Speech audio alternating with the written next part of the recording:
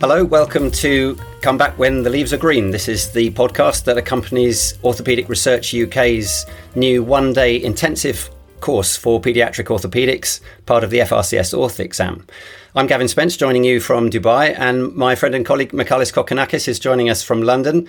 Michalis, how is podcasting for you? Are you enjoying the experience, or is it proving quite exhausting? Well, certainly exhausting, but, very excited about this new series of podcasts we're doing. Sure, I hope they're going to be helpful. The theme of the podcast today is keeping out of trouble in paediatric orthopedics and keeping out of trouble in the exam and dealing with those controversial topics.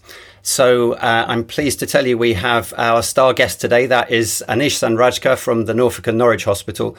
Anish is somebody we've worked with for many, many years, both as a fellow clinician, at which he is absolutely amazing in his work, but he's also always top of everybody's team sheet when it comes to organising courses because he's such a fabulous teacher. It is actually quite annoying doing courses with him because, Anish, you always say the things I wish I'd said. So it's great to have you on board. Thanks very much for joining us. Cheers, guys. It's genuinely a pleasure always working with you guys. And yeah, for anyone listening, this is how you convince people to join you in the work that you do. You just flatter the hell out of them. It's all true. It's all true. And the check's in the post.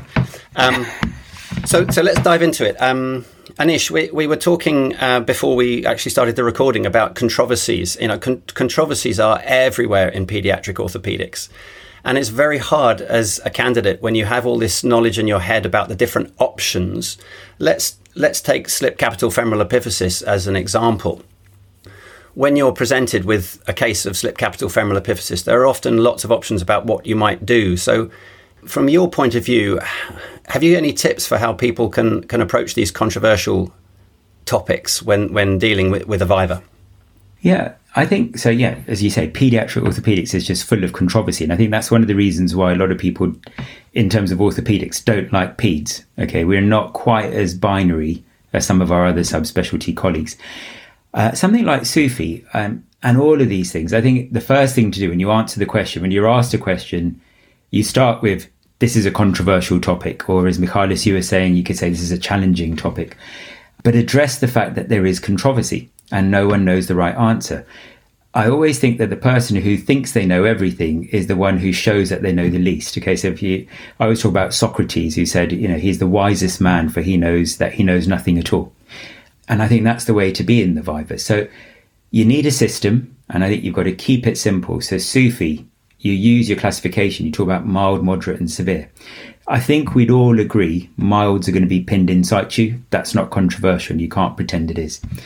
Even moderate, I'd say the evidence there is pretty much pinning in situ, and you could deal with secondary deformity afterwards if there is some. And then the controversy lies around with those severes, doesn't it? Are you going to say pin in situ? Are you going to say that you're going to do some sort of reduction procedure? Are you going to say that actually I'll do a pinning in situ and then do some sort of extra trochanteric osteotomy afterwards? But I think as soon as you've said that, that's enough. That's you passed. This is an exam for the general T&O surgeon. If you can then start talking about the evidence and talking about some of those papers, that's great. But really, as soon as you've said that, I think the examiner is going to think, okay, this person knows a lot about this field already, because it's about being broad, isn't it? You're showing breadth rather than depth with the viva. I think that's right. I think you have to indicate to the examiner you understand where this case you're being presented with fits in the general scheme of pathology. Is this a common thing? Is this a rare thing? Is this something with a high rate of complications or a low rate of complications? So take, for example, an unstable slip capital femoral epiphysis. Those are, they're all severe, right? They're right off. Yeah. So you have to indicate to the examiner, you recognise this is a bad situation. It's a rare situation. It's a bad situation. The chance of AVN is high. So if you get all of that into the conversation first, then you're already winning, I think. But it's going to be a problem, isn't it? Because the examiner also wants you to get off the fence. You're expected to be a decision maker. So, at some point you're going to have to commit. How do you handle that? I think you're completely right, because remember, this is an exam about you practicing as a day one consultant. And then, yes, you'll say, I'm going to refer it to a paediatric orthopedic consultant. And then there's the usual, oh, but pretend you are them. But I think a better way of asking that question would be, well, what are you anticipating that they will say and do? And I think that's where you give a range of options, because you don't know what the person on the other side of the table might be thinking. Okay, there might be someone who really favours the modified done, or there might be someone who thinks that that's heresy and you've got to do an anterior approach and a cuneiform. But if you talk about those things, and then you can say that where I've worked, or my understanding of the evidence is that the preferred approach would be. One of the other things I'd ask people not to do in the FRCS is say, in my practice, okay? Especially when you're doing the pediatric orthopedic viva, I don't think many people sitting that exam will have had enough experience to talk about their practice. But it's amazing how people use this line. And I just think it's enough to put the examiner off, because it'll be, well, okay, tell me about how many of these have you done? So don't open up, don't kind of expose yourself in that way. Give them the options, and then you've got to say what you're going to do. I completely agree with Anish. I mean, being honest in the exam is very, very important. If you haven't seen something, but if you read about this, you should say that, because there's a big difference. Or if you've seen something, you say, this is what I see, this is what I saw in this center, that's what they have been dealing with this, but I know there are other options, such as, different upper reductions, femoral osteotomies, whatsoever.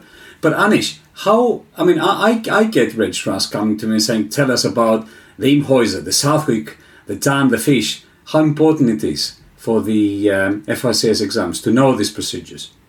Do you know, I think it's very easy to get lost in all of those eponymous procedures, isn't it? And get very mixed up. And it's a little bit like, really the done, the fish, you can see why people would mix them up. And again, I'd say keep it really simple. Okay, so talk about intracapsular neck shortening reduction osteotomies. So all you're thinking is, okay, these ones, I'm going to open up the hip, I'm going to nibble a little bit off the neck and put the ball back. And then really it's the approach, isn't it? That's the big difference. If you're talking about the Gantz, it's through a surgical dislocation, but actually the osteotomy is pretty much the same. Or the other big approach would be, we're going to pin it in situ, and then we're going to do something at an extracapsular level, if necessary. And I think that's it. It's just keep it that simple. And one of the other things that people tend to try and do in the exam, especially the vivas, and they do it in interviews as well, don't they? You want to use big words. You want to sound really like a really complicated person. So I'm going to use lots of vocabulary that I never normally use. And I think that causes more problems. I think actually, if you keep it really simple, you'll get your message across much more effectively. What sort of vocabulary are you talking about? You're talking about technical operative? Do you know, it's not, terms? You're right. There's the technical operative terms, but actually people just try and use words that they wouldn't normally use in everyday vocabulary. So, for example, it'd be, rather than saying, I drank a cup of tea, it would be, I consumed a vessel of a beverage. and everyone feels that they've got to do things like this. And again, one of the courses that I've been involved with, we did that where we had them answer an exam question for vivas. And then we asked them a completely random question. So it might be something like, tell me about the Indian Premier League. Now, clearly, it had to be someone for whom that would be a natural thing to answer. And actually, as soon as you're out of exam mode, people perform much better. But when you're in exam mode, everyone suddenly thinks that they've got to be performing in a completely different way. It's almost like they feel like they're on a stage and they're giving you this monologue. So they've got to get out of this. Actually, just have a conversation with the examiner. And people will hear it again and again and again, but the examiners are generally a bunch of nice people who are giving up their time, who are trying to get people through as much as they can. And it is so fair, it's ridiculous. So actually just go there, have a nice chit chat with them, and actually, if you can, entertain them. Try and make it interesting for them. It really, you guys know this better than I do. You've done so many courses, but when you hear people quoting the same bit of Miller at you again and again and again, and there's nothing more frustrating than someone quoting Boast at you, but incorrectly again and again and again. You just think, so if you're going to quote something, please do read it and learn it in simple terms, and then just talk like you're talking to another colleague in your trauma meeting, or maybe just discussing cases. It's hard when the pressure's high. There's a lot. Definitely. The stakes are high. I can see that people do get anxious about it. But I suppose being aware of the problem is half the battle. Talking of anxieties, I mean, candidates will be anxious, I guess, about talking about operations that they know exist and may be indicated but have never done. I mean, my thoughts about that are, let's say, for example, a surgical hip dislocation. You know it exists and you know it's an option, and you may find yourself in a Viva being encouraged to talk about it. But if you've never seen one or done one, I've always thought that it's an acceptable thing to talk about principles and to say, okay, I haven't personally done this or had personal experience of it, but my understanding of the principle of a surgical hip dislocation is that the dissection is very important based on anatomical studies. And the key point about it is to preserve blood supply to the epiphysis. And the principles of that are to do with the capsulotomy and the way the trochanter is osteotomized and so on.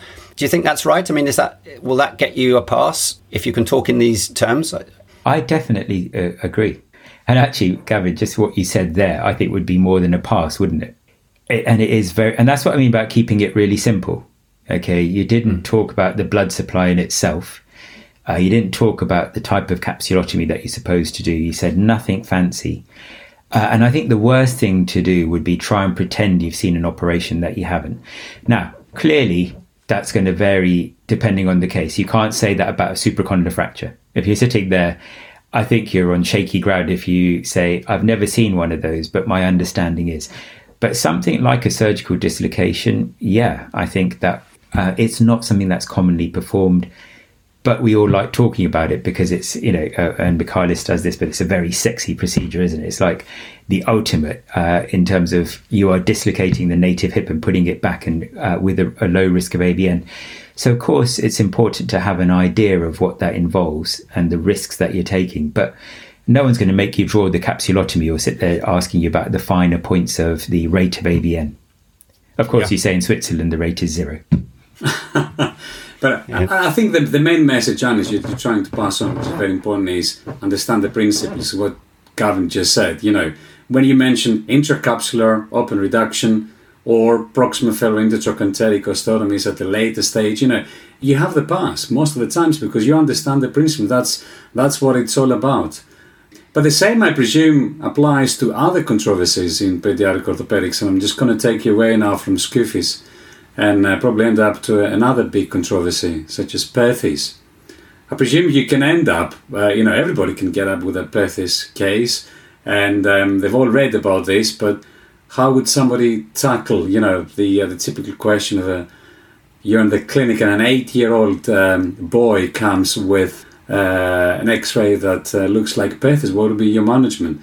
How would someone tackle this, especially someone who doesn't have that exposure, like the average orthopedic registrar, who doesn't have the exposure to pediatric orthopedics in very much detail? Yeah. I think, again, it's about having a system. So I think those are the two things we're talking about here. It's systems and principles. And again, with Perthes, you're going to start with it's controversial. I think all of us could probably see the same patient on separate days, same radiograph, and still come up with different management sometimes.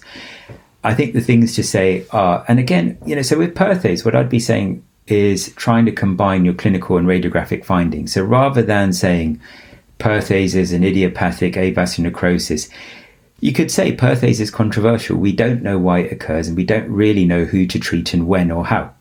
What we do know is that there are various things that affect the outcome. And at this point, I'd start throwing in, so Cattrall's clinical and radiographic head at risk signs. And because I do use those in my decision making, but you'd say I'd examine the child regularly. I'd be looking at the radiographs to see for progression of disease. And the treatment options range from non-operative to operative, with some people choosing the former all the time and some people choosing the latter. But we don't really know what the answer is, and there's no evidence supporting one over another. I think that would be pretty much Perthes done. I think the other thing to say about Perthes is you've got to recognize the X-ray changes and make sure you differentiate from other things that be causing the AVN. So, it's the standards, isn't it? You're going to look for both hips, and you might throw in, well, the other hip looks normal, so at this stage I think it is Perthes, not MED. So you're already telling them that actually I know that you might be thinking about this. I'd be checking that they're systemically well, because again, some of the other conditions that can present, so sometimes the hematological malignancies can present in a similar way. So you're throwing some of this in just to show that you've got this higher order of thinking. It's not about just blurting out facts about Perthes disease. And that would be my tip there. And then you could talk about, in terms of non-operative, you have to mention containment, don't you? So again, for me, as soon as you say containment, you think, okay, this is someone who knows what they're talking about. That could be physio, that could be bracing, that could be surgical, which might be femoral osteotomy, might be a pelvic osteotomy in the form of a shelf or a triple. Some people even combine both of those things. Weight bearing. And I think those are the things actually, with something like Perthes, it's the simpler questions. You can tell whether someone's done a peds job or not as soon as you say things like, how frequently will you see them? And then that floors people who've not actually seen any Perthes. So the answer in my world would be 3 to 4 monthly. But again, it depends on that range of movement and whether they're stiffening up in case I need to see them sooner. So again, do you see it? None of this is rocket science, right? We've not talked about any evidence, but I think that would get you your 6. That's interesting what you said about the follow-up, and that's how you can sort out people who've been in a paediatric job from those who have not. A couple of things about that. There's a podcast which we did with Karen, who was an ex-fellow of yours, Michalis, and she talks about the fact that if you haven't actually had the chance to do a paediatric job, then in good time try and get yourself along to some paediatric clinics to learn these kind of things, which the books tend not to cover. They tell you about containment, they tell you about the different Waldenstrom stages and all of that, but they don't tell you how to practically do the job. So that information you can either pick up from going to clinics, and it's also something we will tackle in the Orthopaedic Research UK's course, where we try to include that kind of information that is not in the books, and we will draw your attention to that in the course. Yeah, so we're using these conditions, slip capital femoral epiphysis and Perthes, as examples, really, but the general principles we've talked about, I think, would apply to other conditions. I mean, perhaps we could pick another one. DDH is the other obvious example. So, a walking child with DDH. I know this causes understandable concern to candidates because they get the diagnosis and they know that surgery is indicated. But do you just do an open reduction? Do you do a femoral procedure? Do you do a pelvic procedure? Which pelvic procedure? If you don't have a lot of experience, it's hard to answer that question. And I know people get quite anxious about it. So any top tips from either of you, really, on how to handle that situation? Yeah, I feel the more I see and the more I do, the more uncertain I'm becoming as well. So what I used to say to trainees is just keep life simple, because I think there are a lot of people out there who think the answer is wait till they're 18 months old, open reduction and Salter, because that's when Salter described doing the open reduction with his procedure was at 18 months. And I do think that for a lot of people that might be the standard. After age 2, consider femoral shortening. But that would be really trying to keep it simple. If you don't want to do any more reading, then just come up with that and you'll be okay. In real life, I'm not sure what you guys do, but then, again, it's Cattrall. And, in hip world, you can just keep throwing in Cattrall, can't you? Sufi, he published loads. Perthes, he still remains the god. No one has actually come up with anything better than he did. And DDH, he described the test of stability. So do your open reduction. If you need over 30 degrees of flexion as well as abduction and internal rotation, you're going to be looking at a pelvic procedure. If you only need abduction and internal rotation, then you could just do a femoral procedure. That's what we tend to do in real life. But again, you can talk about the Tonnes grade and how high the dislocation is. So I would actually say that these are the factors I would consider. I would say that actually walking age DDH is controversial. Some people do the femur, some people do the pelvis, some people do both. Everyone has a different way of deciding what they do.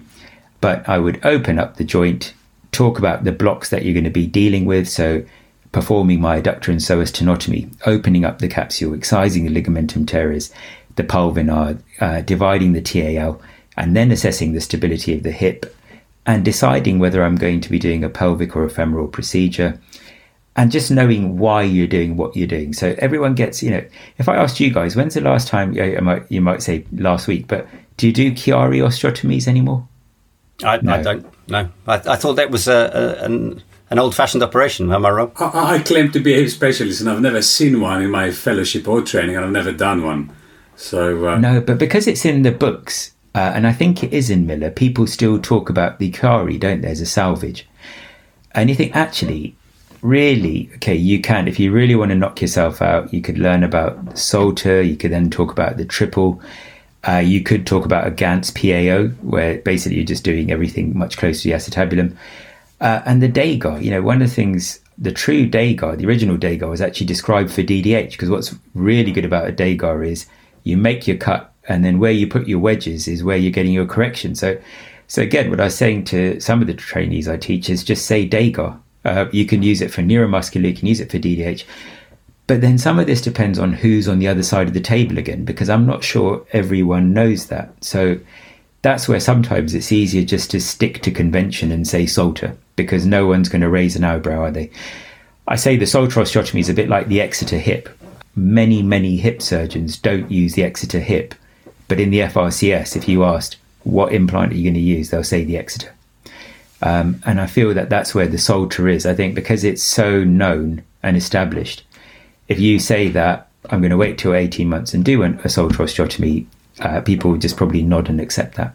And as I said, when they push you and say, they're over 2, just say yes. And so I do a femoral shortening as well.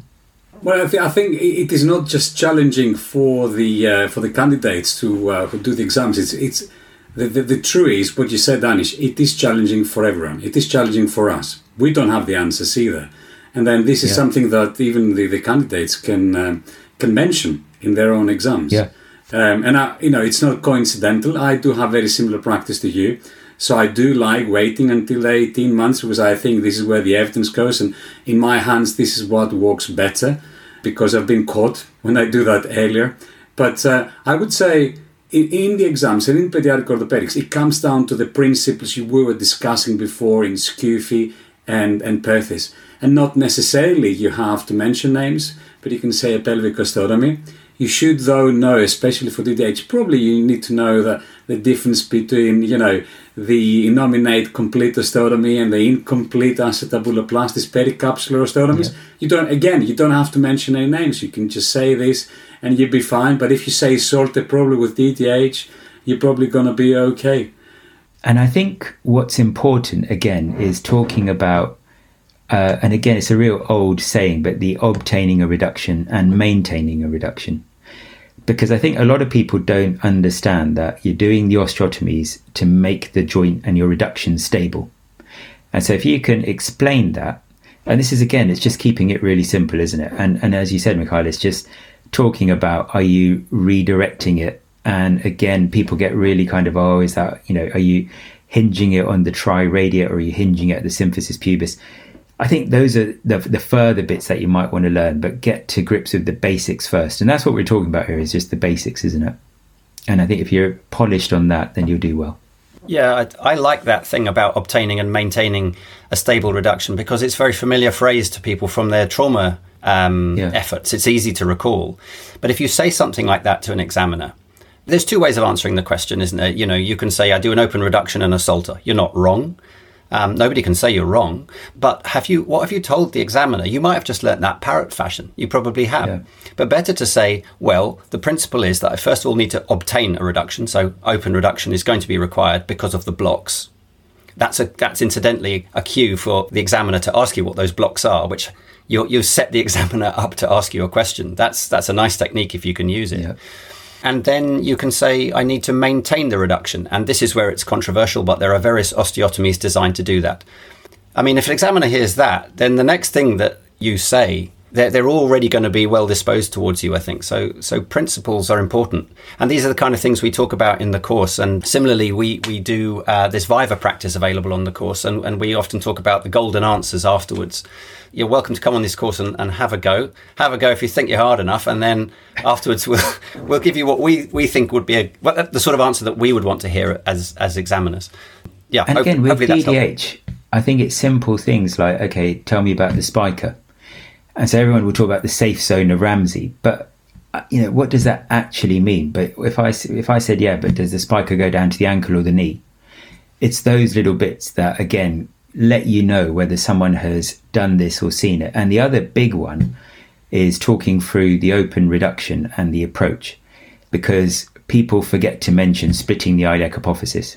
So they'll talk about internervous planes. They'll talk about how they're going to separate gluteus medius and rectus femoris.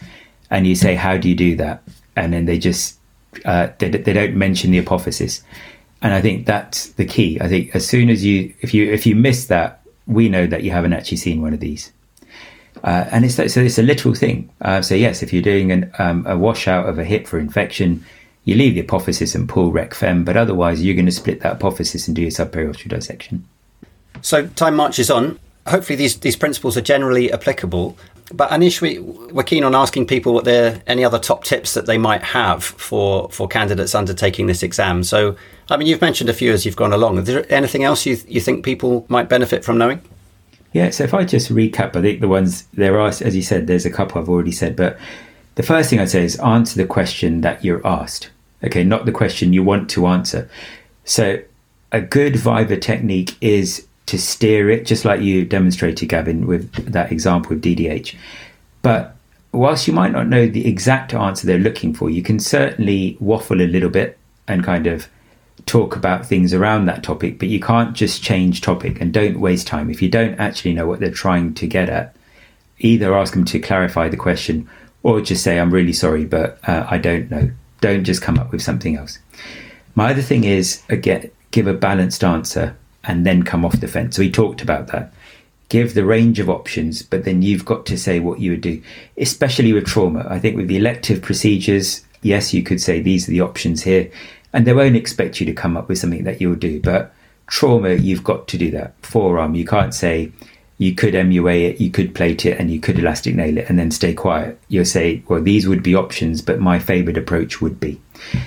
And then the final thing that I did mention before is be interesting and be enthusiastic. Okay, make it fun for them. Teach them stuff, engage them, and just make it a fun conversation. That counts for a lot in terms of the scoring. Remember, this is a really subjective, objective exam. Okay, at the end of the day, there are marks. They know that they're supposed to give you certain marks for certain bits, but you can still influence that just by making life interesting for them and smiling. Anish, there's a very good reason why we asked you on this podcast. I think in the last half an hour, you have demonstrated exactly why. I'm so grateful to you and to Michalis. Thank you both very much for your insights. I hope everybody listening has found that useful. Thanks very much for listening, and please tune in to other podcasts in this series. We look forward to joining you again on those soon. Bye for now.